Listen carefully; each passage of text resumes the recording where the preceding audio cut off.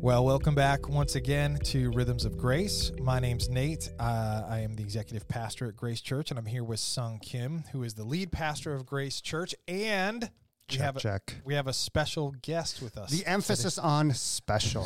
That's right. Special guest. That's good. That's foreshadowing for any of you that don't know it. It's foreshadowing. And foreshadowing is foreshadowing. Oh my gosh, so many. Because we're talking about the four. So many levels. We are experts at this podcast thing. So we are here with Tyler, who's on staff at Grace and leads worship and does actually a bunch of other things at our Canton location and is an unapologetic four. Is that true? That is true whether I like it or not. So the other thing I want to point out is that I am sitting here with a cup of coffee. Sung is sitting here with a cup of coffee. Tyler has some sort of green Mountain Dew. It's a Mountain Dew Game Fuel, which for some of those who really know me, they know I normally go with the Kickstart, but Okay, yes. The podcast is a special occasion, so today is the Game Fuel. So Sung is on like his fourth cup. This is going to be like a hyper caffeinated podcast. So strap in. So is the volume a little bit low, or is it just me? I don't know. I can boost everything. Is that better? Yeah. Okay, cool. So yeah, today we're talking about the Type 4, and they are called everything from the romantic to the individualist to the intense creative. And just before we get into that, yeah. we're talking about Enneagram numbers. For those of you, if you're checking us out for the first time, the Enneagram is a way of sort of categorizing is too tight of a term, but a way of sort of looking at ourselves based on these sort of types, and they're numbered 1 through 9, and we've been going through them one by one, and today we're on number 4. Sorry, go ahead, Sung. Yeah, so Tyler, I want to take a moment and just describe kind of a 4. I was going to say a typical 4, but there is no typical. There is no. They reject that term. And then I'd love for you to kind of respond to like, oh, I really resonate with that. And then maybe more just kind of share more about like whatever parts that you just say, oh, yeah. So our listeners who may be a 4 or who may have a 4 in their life that can really understand the inner workings of a 4. So one of the main themes of a 4 is just the need to feel special and unique, and just within them, they have this underlying theme of a feeling of loss or abandonment and separation. And sometimes they could feel like there is something tragically wrong with themselves. And so they are constantly seeking meaning and emotional depth to kind of fill in that space. So again, for someone like me, that's just like so foreign. But and again, like this is what we're learning as we walk through the Enneagram is just the uniqueness of each of these types.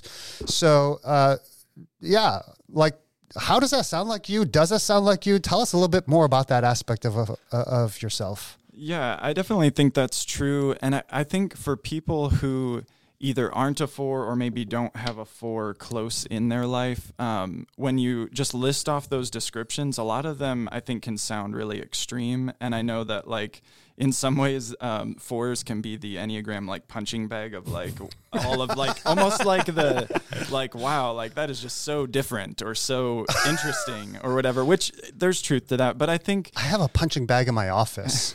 I know that about you. So I'm always like a little bit scared. But your face is not on there. Okay, Tyler. that's good to know. Not this weekend. Not yet. Yeah, but I think like it really for me comes down to just wanting not only for myself to feel important, because that can sound like kind of conceited, but I think for life in general to just have a really deep meaning, to be fulfilling. Like for myself and a lot of 4s that I know, like going through life with just kind of like a casual attitude, like doesn't quite cut it. Like there's just an emphasis on there being a deeper meaning, like I said. And I think you talked about some of the negative sides of like maybe a feeling of a loss of significance or an abandonment or things like that. I think whether it's real or perceived, I do tend to feel that more easily than others, where there's a feeling of like, wow, something has gone wrong, and maybe it's feeling like, oh, maybe someone else did something that made me feel that way, or sometimes it's just have I contributed to that? And then, it kind of, everything kind of then turns inward to like, well, what kind of feeling is going to make that better? Yeah, and again, to flip it on the positive side a bit, 4s are really attuned to their emotions, and they seek to understand the feelings of other people as well too, that which makes them really empathetic and sensitive, because they're always diving into their own sense, their own soul. Right. I think the other thing about 4s that they're just really courageous in the sense of they don't shy away from painful emotions or suffering, which gives them courage to ask these difficult questions, which, by the way, is also why, musicians, country singers, a lot of them are probably 4s because they can tap into some of the pain in ways that other types can't. Yeah. And you're a musician too. How does being a 4 or those strengths lean into your role as a worship leader, and what does that look like in your what role does music play in your own life? Oh yeah, I mean, definitely. I think why God sort of steered my path toward worship leadership is from a young age, like music is one of the easiest ways to really connect deeply over difficult issues.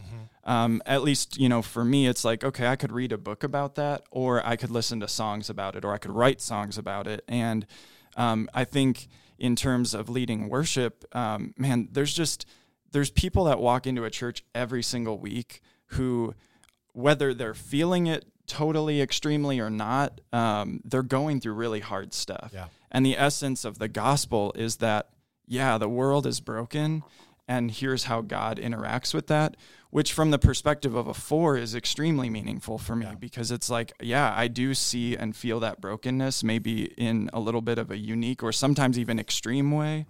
But I think that makes me more appreciative of what God has done, both like on the grand scheme of like eternal salvation, but also in the day-to-day of how he interacts with us and cares for us. And I think just being in a position where I can share that with people through music it gives incredible meaning to me, and hopefully other people appreciate it too. I mean, I think you're also tapping into one of the powers of the 4 because your ability. So one of the things that music does is it allows us to experience things without necessarily having to like think about it or like cognitively process it.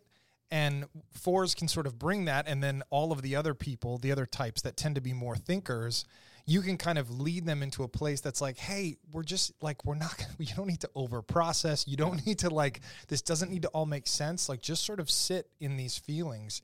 And for some of us that aren't good at that, it's a tremendous gift to have a 4 sort of lead us into a space that doesn't require us to sort of figure it out first. Yeah. And music, and especially worship, it does that in a profound way.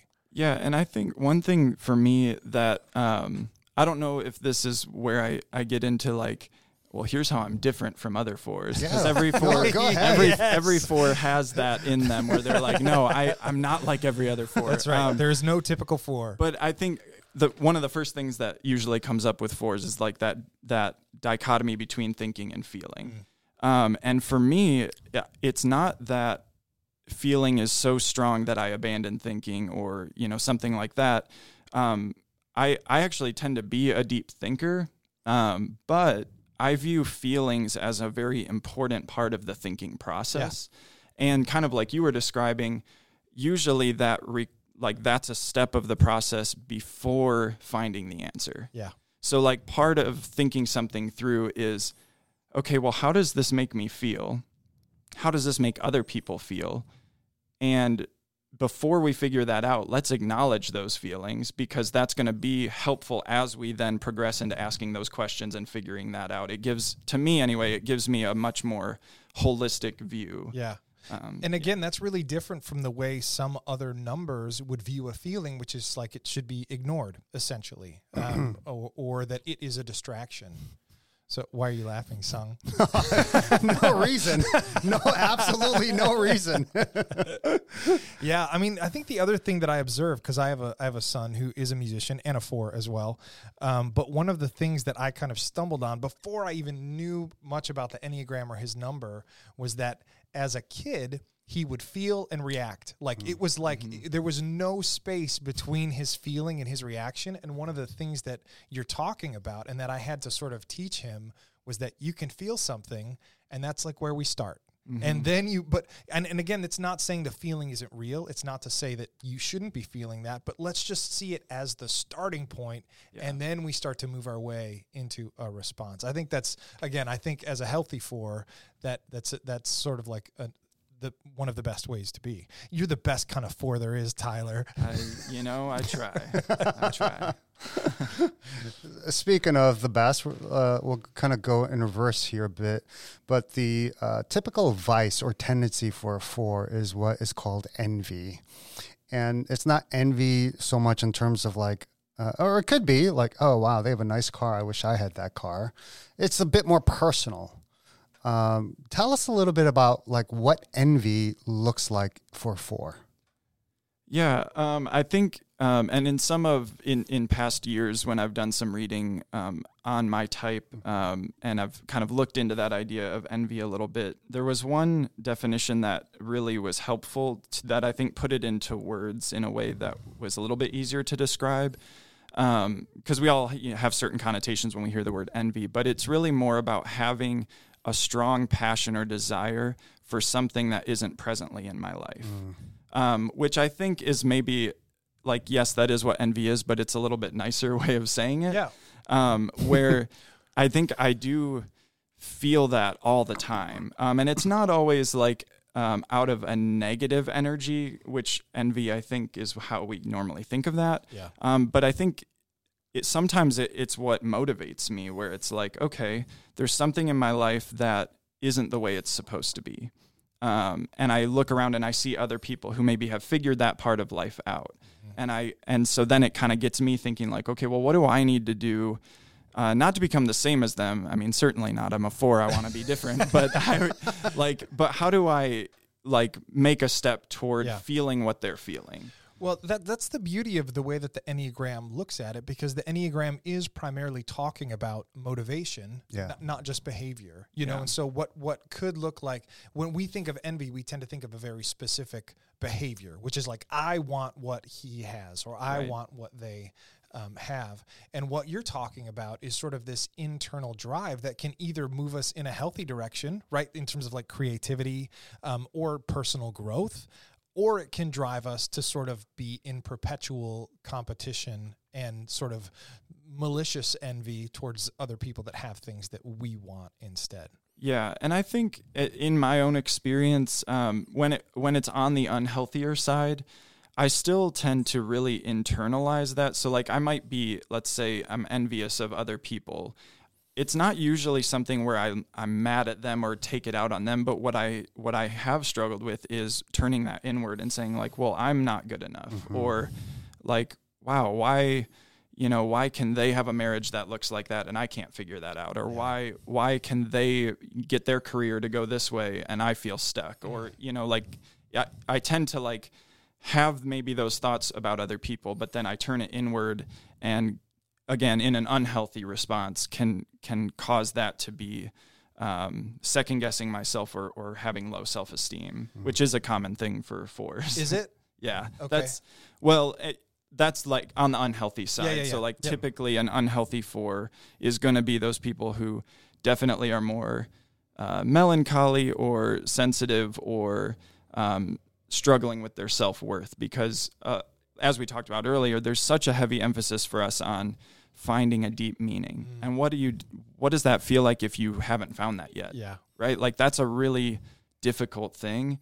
And I would say for myself, like, I mean, that there will always be times I think where I'll struggle with that, but especially in young adulthood, like between like ages of like 17 and probably 25, I had no idea what my identity was going to be. I didn't know, where I was going to go to school. Even my first years of college, and I was going to community college, I was like, but where am I going to go for the next 2 years? And then what am I going to study? What am I going to do? Like, I don't know. And then rather than, for some people that might motivate them, for me, I was sitting in my bedroom going like, wow, I just don't know what I'm doing. Like, there must be, like, is there something wrong with me? Or like, am I not good enough at things to achieve these things? Like, it really became an unhealthy thing for me for a while. Being a 4 sounds really hard. I mean, again, you're not even painting it in a way that's like, you're just kind of saying this is what it is like to live in a 4's brain. And that sounds really hard to me. It definitely can be. And that's something I've struggled with. Like, to be totally honest, I have struggled with depression for many years. It goes through ups and downs. There's been seasons of my life where I've been on medication for it. So, like, it's been a significant thing. And I think that one of the most powerful things that someone told me, was a spiritual mentor of mine a few years ago. And I was in a really rough spot, and I was just kind of lamenting to him, like, I see all the brokenness, I feel all the brokenness, and I don't know why I can't move past that. And he said something that will always stick with me. He said, well, you know what? As hard as that is, view it as a gift, because you actually are more in tune with how God feels about the world than other people. Oh, that's good. And it did take, like, I was like, I kind of know what you're saying, but I was like, you're going to have to flesh that out for me a little bit. Because, again, I was in an unhealthy spot, and I was like, that sounds nice, but can you elaborate on that? It sounds biblical, but I need a little more. And he just kind of went on to talk about how, like, the essence of the gospel is that God was so heartbroken every time he looked at the world, because he saw the pain, he saw the sin, he saw the brokenness, and he said, I have to do something about that. Like, it's so awful. And the way that he connected with that was to basically put Jesus through that. Was, I want you to go feel what they're feeling.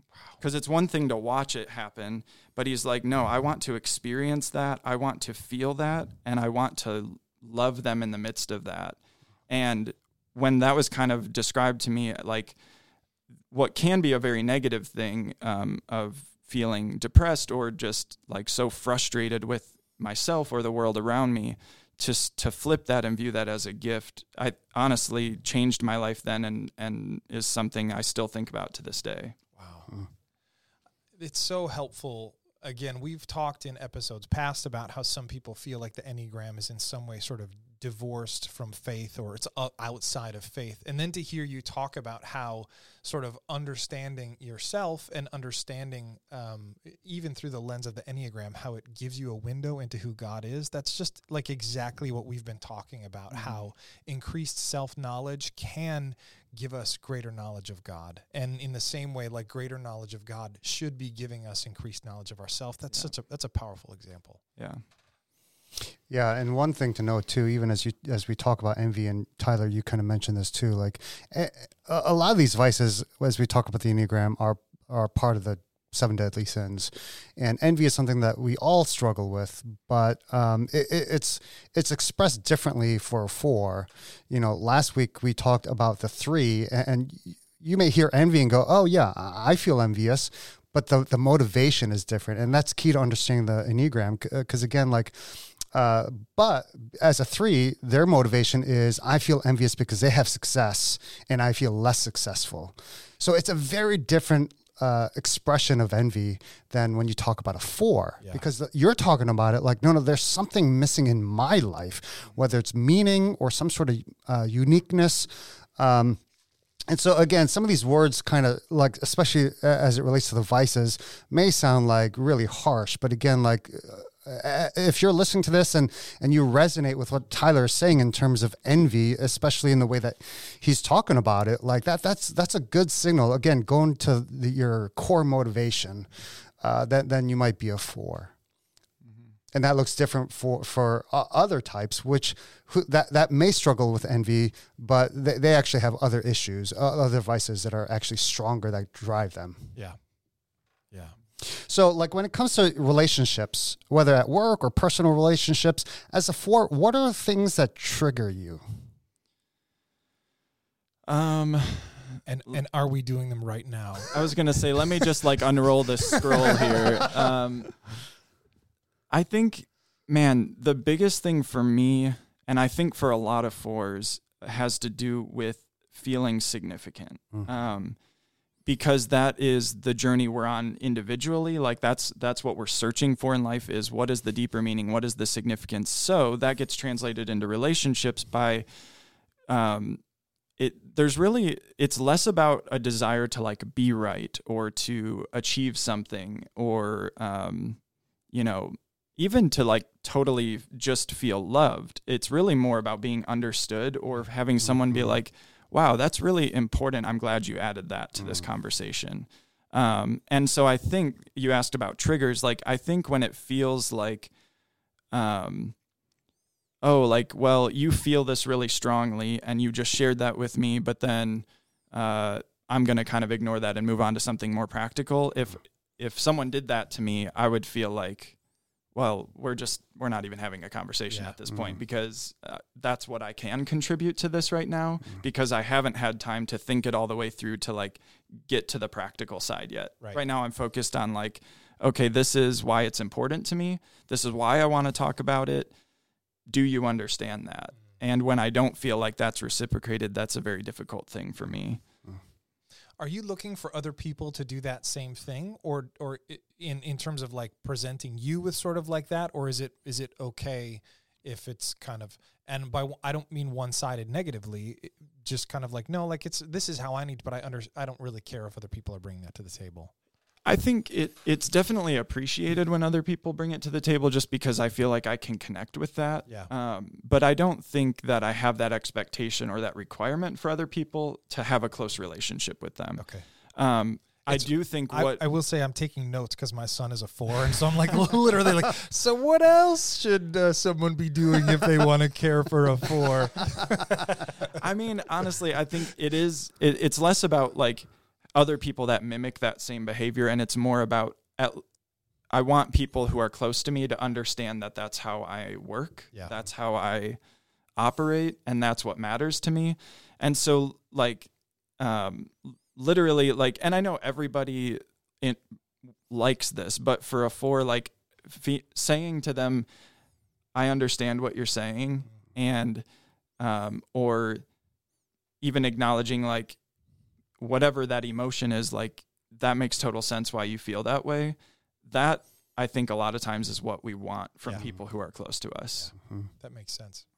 So as a 4 grows in healthiness, as they go from like, moving away from destructive patterns of behavior to greater patterns of health, what does that look like? What has that looked like in your life? And what are some practices or rhythms that you've integrated into your life to get to that place? Man, I was hoping you'd have those answers for me. What does that look like? Yeah, I think so. Moving healthier, again, maybe even starting all the way back at like, it might start at that place of really feeling some level of brokenness. But I think as that progresses to something healthy, and honestly, for me, it's easiest to just integrate this with my faith, because I think that, we're talking about being on a journey for like a search for deeper meaning. Like there is nothing for me personally deeper than my faith. So, I think in a lot of ways, that's what it is. It's figuring out like, where does meaning come from? Does it all rely on me? Because that's the temptation that we feel, is like, okay, I'm lacking a deeper meaning, or I'm lacking significance, so I need to do something to feel better, or for people to appreciate me more, or whatever it is. Or you're responsible for producing that sort of deeper meaning. Yeah. And I think the more that I can realize that's not up to me, that's when I experience that freedom. Like that's when I realize like, okay, I am able to feel fulfilled, and it's not because I did X, Y, Z, but it's because, again, to integrate with faith, like that's because I find my worth and my identity in Christ. I know that was really formative for me as I got to like the stage of my life where I was kind of making my faith my own and figuring out like, as an adult, what do I want that to look like for me? Or why does Christianity matter? For me, a lot of it was purpose. It gave me a reason to go through the ups and downs of life, where it's like, this makes sense. Like there's a purpose behind all of this, and it's working towards something, and that gives me a life of deeper meaning. So to kind of follow into that next step of what are the healthy rhythms. It's so interesting because, man, I'm not good at it. I'm just not. I do get caught in the unhealthiness a lot, if I'm being honest. But I think the healthy rhythms are, I need to have time to feel things. When life is really busy, you can't afford to feel things all the time. When you do, it can cause disruption in relationships. Like if it's like, okay, I only have 10 minutes to talk to you right now. You don't have time to be like, yeah, but this is how I'm feeling and blah, blah, blah. Like that, those aren't short conversations, like especially if it's like in a romantic relationship or even work relationships. Like it's like, okay, we've got like a long to-do list today. I don't have time to express my feelings or really for myself to even acknowledge them because I could get lost in them.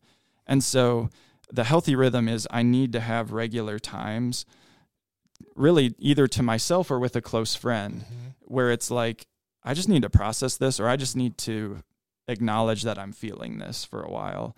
And that allows me to kind of get to a place of clarity, because I think the strong sense of emotions that a lot of fours feel is one of the things that gets in the way of that significance or that deeper meaning, because emotions do cloud you. Like, I think we recognize that they're important, but if that becomes like the number one thing that's filling your mind, you're going to have a very clouded view of life. So I think just having space and time to process that is helpful for me. I know for some fours, they not only feel the lows of melancholy, but they also they feel the highs even higher. And I've heard other fours describe themselves as like constantly on this emotional roller coaster, right? The highs are really high and the lows are really low. Is that your reality, or is that different for you? Yeah, that definitely is true. I think, and to me, that's probably my favorite thing about being a four. Even though the lows are really difficult, I do feel like I experience the world about as fully as you can, because it's like when something is hard, whether it's for myself or someone else, I feel that. And when something is great for myself or other people, I feel that too. And that's awesome. And it's beautiful. So I definitely have experienced both ends of that. I think the danger for myself is that the lows can be so low that you really want to minimize those emotions. And the downside of doing that is then when you're experiencing something positive, you minimize those emotions too. Absolutely. Because it feels vulnerable. Like if everything's great and beautiful, it's like, what's going to go wrong?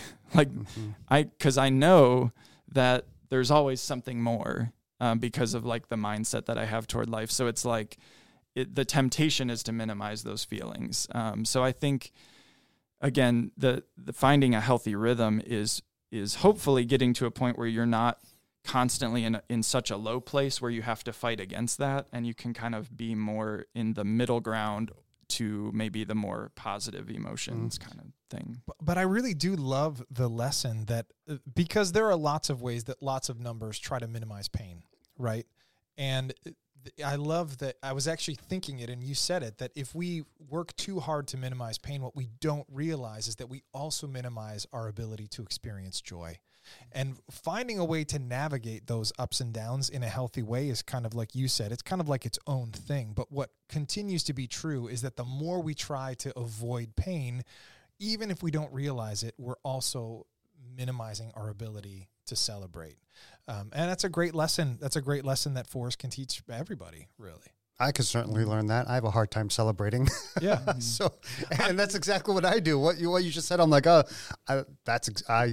try to temper my pain, and it tempers my joy too. Yeah. So if you have a four in your life and they go into kind of like a valley, a dark spot, and let's say it's somebody who, cares about you and loves you, like, how do they go about like helping you, or I don't even know if that's the right word, but coming alongside you? Is there a sense of just like, leave me alone, or like, what is it that fours need during that time?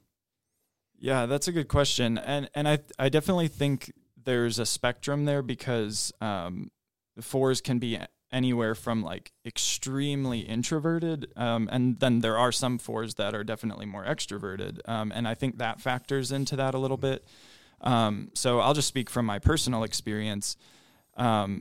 Just having people sit with me in the valley and acknowledge why I'm there and not judging me for being there, because I think the thing that can be challenging is like sometimes you go through something in life where it's like, oh, it's very clear why you're in a valley.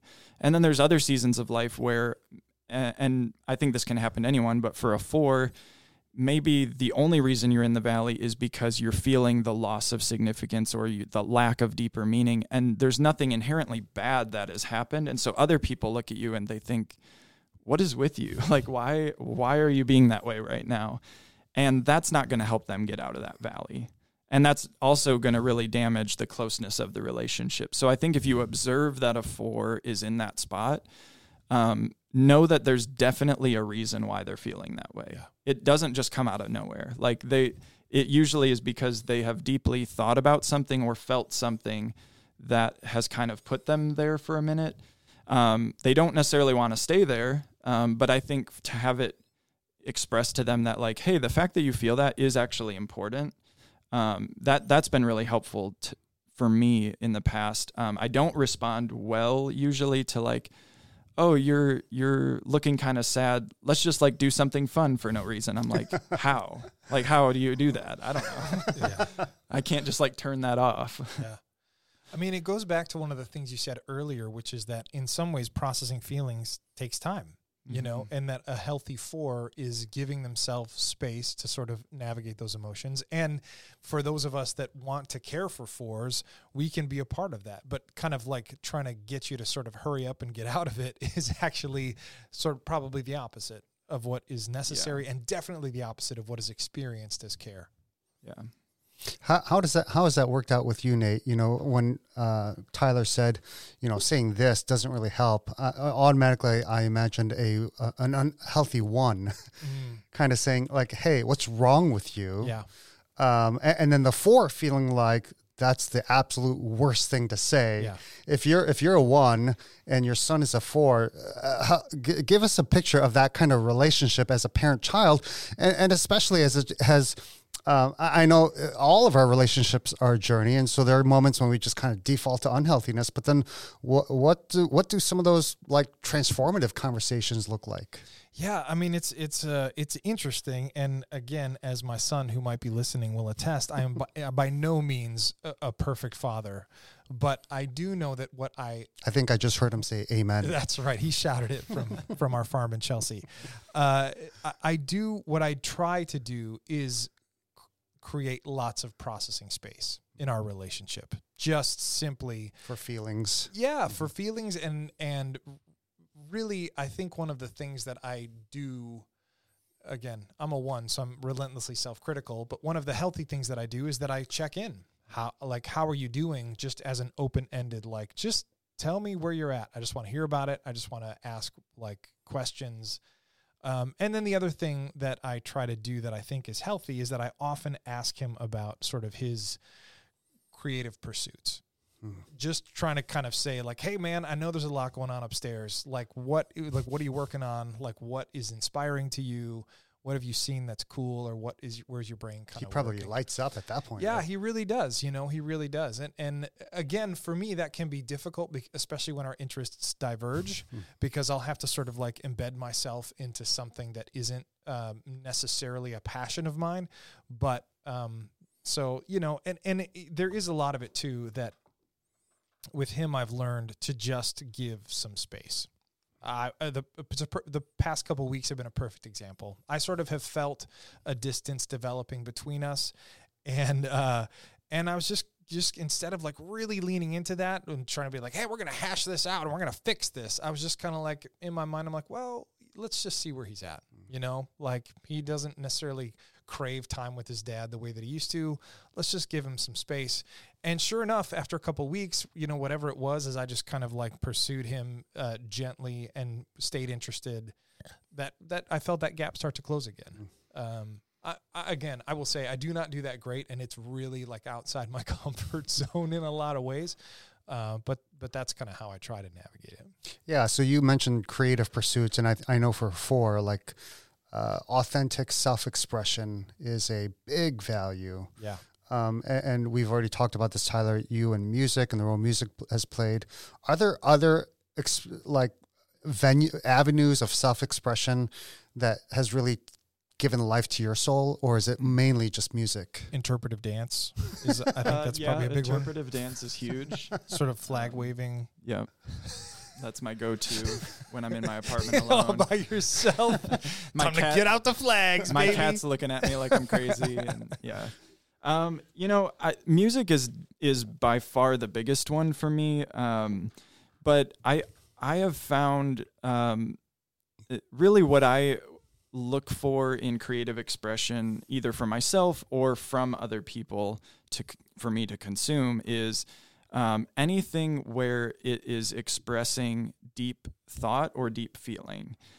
So music, like I said, is the number one example of that. But there's a lot of podcasts that I listen to just because, they're not all great, but it's like just hearing someone process something for 45 minutes is like really enjoyable to me. Especially if I feel like they're doing it in an authentic way. Another one that, and I don't know if this seems counterintuitive or not, but comedy is actually a huge one for me that I connect with because, man, honestly, I feel like most comedians are hurting a lot down deep. And, dude, and the way I've that had the same experience. The way that they handle that and develop is to recognize, like, yeah, stuff happens, and it's actually kind of funny when you think about it. And I really connect with that. So, like, even though, like, I'll watch a stand-up comedian for an hour be completely silly on stage, but, like, I actually get, like, some kind of life-giving feeling or even, like, I can tell what he's communicating underneath the jokes. Right. You sense the pain behind the comedy. Yeah. And that can be like, that can be unhealthy. I actually had a counsel. So, okay, guys, I have problems and I've been in counseling for a long time. No, but I was really struggling with something and I was talking with my counselor about it, and he would ask me questions and I would just instantly respond with like jokes. And it was so I've been through a divorce and I was like joking about it, even though my counselor knew at the time I was really struggling with like anger and different things like that. And he kind of called me out on it. He was like, well, you might think that you have a positive attitude about it right now because you're making jokes about it, but most jokes are rooted in something unhealthy. Oof. And I was like, dang it, I like to be funny though. Like, don't tell me that's a bad thing. And then he was like, no, I'm not saying it's a bad thing. It's just, you have to be aware of the role that comedy actually plays in emotions. Like it a lot of times it's a coping mechanism, which can be great. Like laughter's the best medicine, right? Like it's like a pressure release valve a little bit, but it can't be a replacement for like sincere and honest kind of analysis and processing and all of those things. So then it is like, humor and comedy, like, I guess in one sense, what I'm hearing is you could use it as a way to like mask your emotions, but I also hear like for you, it's also a release valve too. Yeah, it can be both. Like, I think in an unhealthy sense, well, actually, sometimes it is healthy to go, you know what, instead of be sad for the next half hour, I'm going to watch The Office. Yeah. Like that can be a healthy thing. If for 4 hours I'm going to watch The Office instead of actually deal with my problems, that's crossing the line somewhere. Yeah. And, I'm not saying that has happened, even though it definitely has. But I think it is a coping mechanism that in the appropriate amount, it can be a good thing for me. But it also, I think if its purpose is only to mask the feelings, then it's not helpful. It's good. I would imagine there's probably things that you can say or acknowledge with a sense of humor that would be almost too painful in some ways to say just like straight out without sort of softening the edges. So it's so helpful to realize like there's healthy ways to do this and now there's really unhealthy ways to do this. Yeah. So what would you say to, last words, what would you say to the fours listening to this about being a four? And then what would you say to those who have a four, a loved one that is a four? To the fours that are listening, I'm sorry. I feel your pain. You're special, but not as special as I am. Yeah, exactly. Get in line. For fours, I think to remember that like your significance is not something you have to manufacture, and it also is not dependent on what other people think of you. Ooh, that's good stuff. Because those are the things we look to first. Like if we want to feel significant, we either want to achieve it or we want other people to tell us we're significant. And that doesn't always happen. And it's not because other people are being mean or ignoring us. It's just because that's not normal everyday conversation. And so, again, the most important thing, obviously we're a podcast that's associated with the church. And I think for anyone listening, like, look to God for that. Like, he is the ultimate source of affirmation. He's the ultimate source of you matter to me. And he's the ultimate source of, the world is broken. You've identified something that is 100% theologically correct. Yeah. And so I think that shifting that focus from imperfect people to a perfect God is huge. And I think, to the people who have a four in their life, again, I think it's using kind of that same concept, but to acknowledge like, okay, they're not necessarily like, if it's a stereotypical four, they're not being moody or melancholy just for the sake of, it's not just for the sake of getting attention, but it might be that they are trying to communicate something that they're not quite sure how to communicate yet. Yeah. And so rather than basically, okay, get over it, we've got stuff to do, ask a couple of questions, or again, just communicating, I understand that you're feeling something heavy right now, can be really impactful. And then I think, especially if it's a family relationship, to express how important they are to you. Because, I know that every family, like you've talked about your son multiple times, like he's your son. Of course he's important to you. Yeah. And I'm sure that he knows that, but there might be days where he needs to hear it. Yeah. Right. And I think that's definitely a practical takeaway for people that have fours in their life. That's good. Wow, Tyler. I mean, this has been our longest podcast to date, but you have given this has been so much good stuff that you've communicated. I mean, again, I have several fours in my life, and this is one podcast that I'm going to say, you don't have to listen to anything else that Sung and I have done, but please just listen to this. Because again, I'm really thankful. I know how hard you've worked. Through difficult circumstances and to keep yourself on a path towards health. And it really shows. Mm-hmm. So thank you so much for taking so much time and offering so much insight. So I hope you join us on our next episode when we talk about the number 5. The number 5. Thanks, everybody. We'll talk to you next time.